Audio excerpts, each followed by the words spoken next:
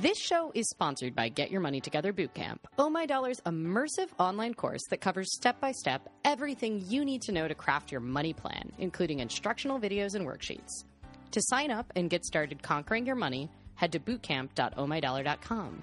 Use code PODCAST for 15% off. Welcome to Oh My Dollar, a personal finance show with a dash of glitter. Dealing with money can be scary and stressful. Here we give practical, friendly advice about money that helps you tackle the financial overwhelm. I'm your host, Lillian Kerbeek. Let's talk about money.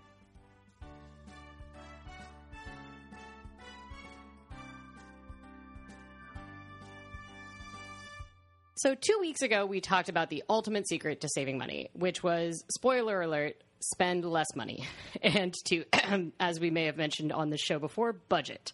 But, of course, it's easy to say that, but I wanted to share some specific strategies. One thing I found over the past several years that's made a huge impact on my budget is meal planning. So I was really excited when Nicole Deeker reached out to share her expertise and thoughts on meal planning. Nicole is a freelance writer, a senior editor at The Billfold, an excellent website with stories about personal finance, and the author of The Biographies of Ordinary People, a novel about family, art, and the past 30 years. Welcome, Nicole. We're so excited to have you. I am so excited to be here. I love hearing you talk every week. Well, I'm glad to hear that. I'm such a big fan of the stories on The Billfold. And, recently I had a client I was working with on student loan default. And I found incredibly helpful just personal tales of going through different kinds of personal finance things, including someone literally spelling out every step that she went through to rehabilitate her student loans. And I found the work really helpful, and a lot of it deals kind of with the emotional side of money. And you also are an author of non-personal finance stuff, right? I am. I've written, short fiction that's been published in various places, and I've written this novel that was published last week. But at this point, the majority of my writing is, in fact, about personal finance, which is great. And you are excited to talk about meal planning, which I am too, because I think it's probably the number one impact on my budget as far as like something I can do that's very simple that ends up overall making a huge difference on the amount of money I spend on food. And I think for a lot of people, it's kind of a black hole, grocery spending. It kind of like they don't really know how to optimize it. They have no idea what's a normal amount of money to spend. I'm active on a lot of like Facebook groups for personal finance, and people are constantly being like, what do you spend on groceries? And the numbers range hundreds for the same size family. Well, food is, you can buy the bag of beans, and then soak them and then cook them, or you can buy a pre-prepared meal, or you can buy anything in between. Food is, there are so many different ways to do food, whether you're meal planning or not. And so the money you spend on food is going to be very different. One thing that I kind of have found is I know a lot of people want to reduce the amount they spend on eating out, but they find that like grocery shopping and planning ahead for meals to be so stressful, and to be like often eating out is not a experience for them. It's not something they're really excited about. It's something that they do because the time management piece ends up being a huge problem. I have a lot of students that go through my class that are like, really 90% of my overspending is time management. And that's something that I kind of found for myself, is that once I started meal planning and looking, rather than, okay, I got to work today, what am I going to have for lunch in 3 hours, I started actually looking at the whole week. It saved me so much money because it no longer was this daily kind of panic of like, oh, what am I going to have for lunch? It's like, oh, I sat down and planned that on Saturday. No, when I started doing it, it changed everything. It helped me save money. It saved me a lot of time. And it also saved that sort of mental, like that open loop that you were just talking about, opening the refrigerator or going to the office and being, what am I going to eat today? And that's running through your head all day. What am I going to eat? What am I going to eat? And then you eat something and you're like, oh, maybe I shouldn't have eaten that. I'm still hungry. Or maybe I shouldn't have eaten that. It was too heavy and now I feel sluggish, And meal planning solves all of those problems. It takes pre-planning, which is a lot of work, and it takes sort of sticking to the plan, which is the other big chunk of the work. But once you get it set up and you're just cranking with it, it makes life so much easier. How long have you been doing meal planning for? I've been doing meal planning for since about 2012, so about 5 years. And was there something that made you initially decide to do it? Were you doing it to save money? Were you doing it to lessen the amount of stress? I started doing it because I would do the thing. I work from home. I'm a freelancer, so I work from home. And I would do the thing where you'd open the refrigerator and my eyes would take in everything in the refrigerator, and I would start just doing the math. Okay, so what am I going to eat tonight? What am I going to eat tomorrow? When am I going to have to go to the grocery store? And so opening the refrigerator would put all these thoughts in my head that took up time and brain space. And I started making notes in this notebook that I carry with me. Like, okay, well, I have dinner for tonight, tomorrow, and the next day. And then I don't know. I don't know. And the notebook eventually turned into a spreadsheet, and the spreadsheet got refined, and so I kept trying to answer this question of what am I going to eat? And I started developing, very complicated systems to deal with it. So did you, is your whole system homegrown? Do you do everything on a spreadsheet? What's your current system? I do. I have a large spreadsheet. I have costs of food. I have the number of servings each loaf of bread will give me, the number of servings each, economy-sized tub of oatmeal will give me. Because I'm also, in addition to doing meal planning right now, I'm doing sort of calorie counting because I'm trying to, lose some of that wintertime pudge. So I've got all these notes about what I'm going to eat and how much of it, and when I'm going to go to the grocery store, like 1 week from now and 2 weeks from now, and what I'll need to buy in each trip. Do you shop once a week now, or do you end up going to the grocery store more or less frequently? I do shop once a week, partially because I don't have a car and I'm limited to the amount of groceries I can carry back on my own shoulders. So once a week, I buy as much in bulk as I can, but again, that means more trips to the grocery because you've got a lot of stuff to carry back. Yeah, I also don't have a car, but I live in the Shangri-La of grocery stores. I live half a block really from a Trader Joe's, 2 blocks from a grocery outlet, which is a big discount chain here. And that kind of gets secondhand food from other grocery stores. And then I also live 2 blocks from a Whole Foods. So I pretty much nice. and a weekly farmer's market. So I pretty much don't need to go farther than 2 blocks ever to get food, which is unreasonably easy, and actually the really dangerous kind of. It ended up becoming more essential for me to do meal planning when I moved into such a convenient neighborhood, because otherwise I would just treat Whole Foods as my extended pantry. And then suddenly I've it really adds up. If you're dropping $15 every time you go to Whole Foods and you're going every day, that really, really adds up. And I do weekly meal planning now. And occasionally, we run out of lettuce or something midweek and I need to run back, but generally we go once a week, and I spend about $35 a week on groceries, and it is in large part because I sit down and I optimize and I think about the meal plan. Mine is way less extensive than yours. So the only thing that I keep track of the actual cost is tacos. I've talked about this before. I eat tacos every morning for breakfast. I think they're freaking awesome. And I do that because they don't cost very much and they're full of protein and they get me through the day. And also starting your day with tacos is a good way to start. But other than that, I don't price track really. I kind of keep mental track of which grocery stores are cheaper for various kind of staples. But I buy almost nothing in cans. I have an Instant Pot now, but for a long time I had a crock pot, and that's how I make all of my beans. And that's made a huge difference. The Instant Pot is amazing though, because before, I have to make essentially 5 cups of black beans every week for my tacos. And, I started out doing that using a regular pot on the stove, and then it would boil over and it would dye my stove purple. And it took it was like a 12-hour investment between soaking time and actual cooking time. And then I got a crock pot and I didn't have to pay attention to it. So that cut down, but I still had 8 hours of soak time. Now I have an Instant Pot and I don't have to soak them. It's that's a brand name of a pressure cooker. And it takes, I can find out that I need beans and have beans 50 minutes later. That's amazing. I'm at the crock-pot stage. I do not have an Instant Pot yet, but that sounds fantastic. It's kind of life-changing if you really, because if you do the math on cans of beans, you realize how much money you can save just by making your own beans. I mean, it is phenomenal how much difference it makes. And, I'm vegetarian, which, plenty of people are not vegetarian and won't be eating as much beans as me. But, it still makes such a huge difference, especially if you're the kind of person that's like, oh, my God, there is no way that 8 hours in advance I'm going to start soaking beans.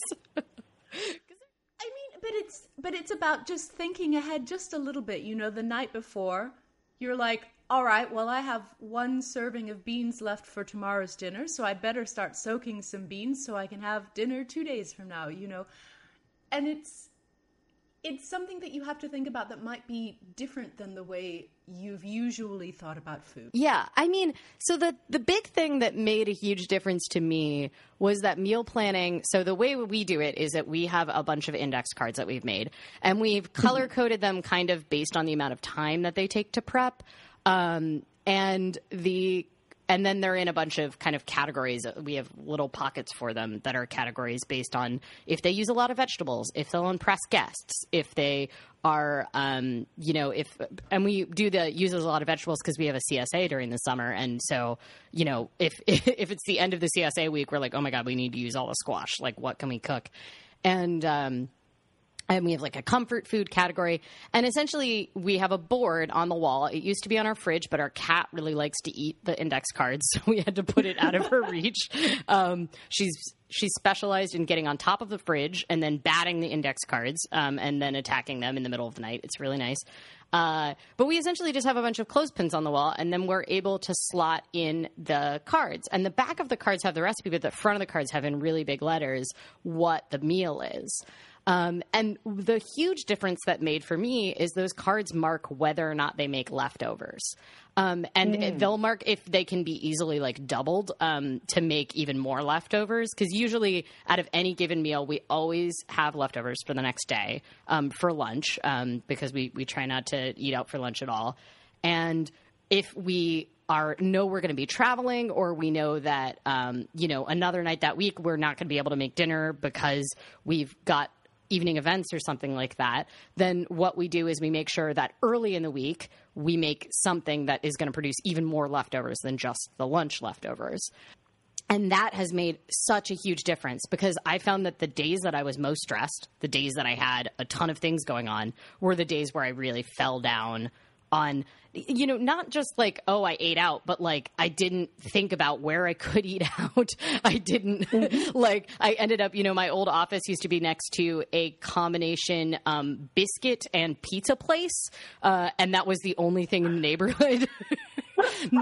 Not really a super fulfilling, easy, it doesn't, pizza and biscuits are delicious, but they don't really give you fuel for the rest of the day generally. Right. But yeah, that made a huge difference. And the great thing about the index cards is that they also kind of help. One of the things we really struggled with in the beginning was what do we eat? We couldn't remember when we tried to do meal planning. We'd be like, okay, mac and cheese and stir fry. Do we eat anything else?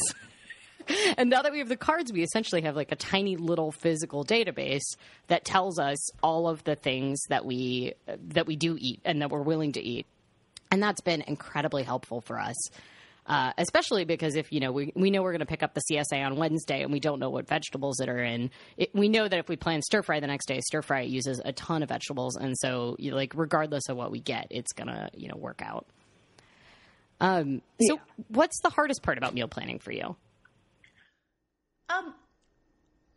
At this point, the hardest part, and this is the next stage in my spreadsheeting, I figured out how much it costs me on food every month, give or take a small variation. I don't actually track the price of everything every single time I buy it.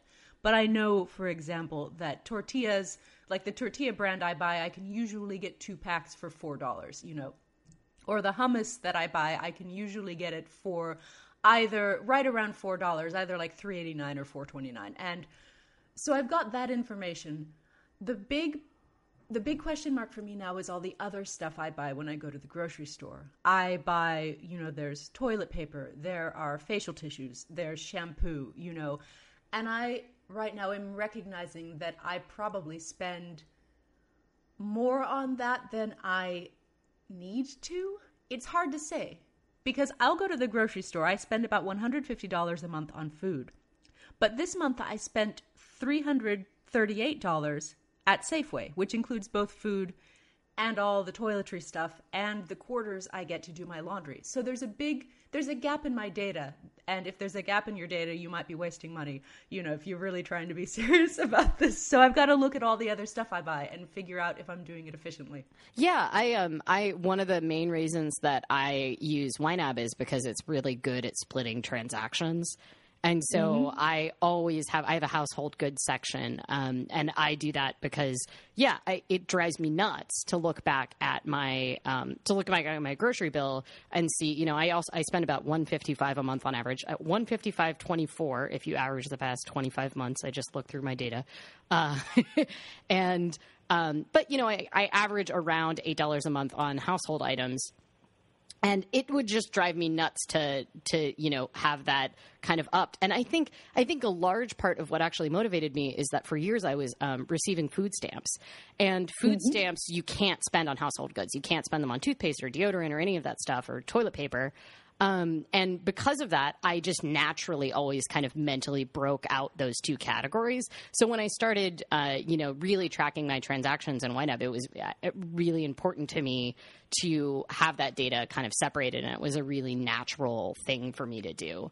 I also keep track of my CSA separately, and that's because I only pay for so it's obviously that's an extra $20 a month essentially averaged out over the year that I spend on fresh vegetables from a local farm. And I do that because I actually only pay once a year. And so I have a kind of a sinking fund that I save $20 a month into to pay for my half share for my CSA. And I've just really found that over time, having that data is really good.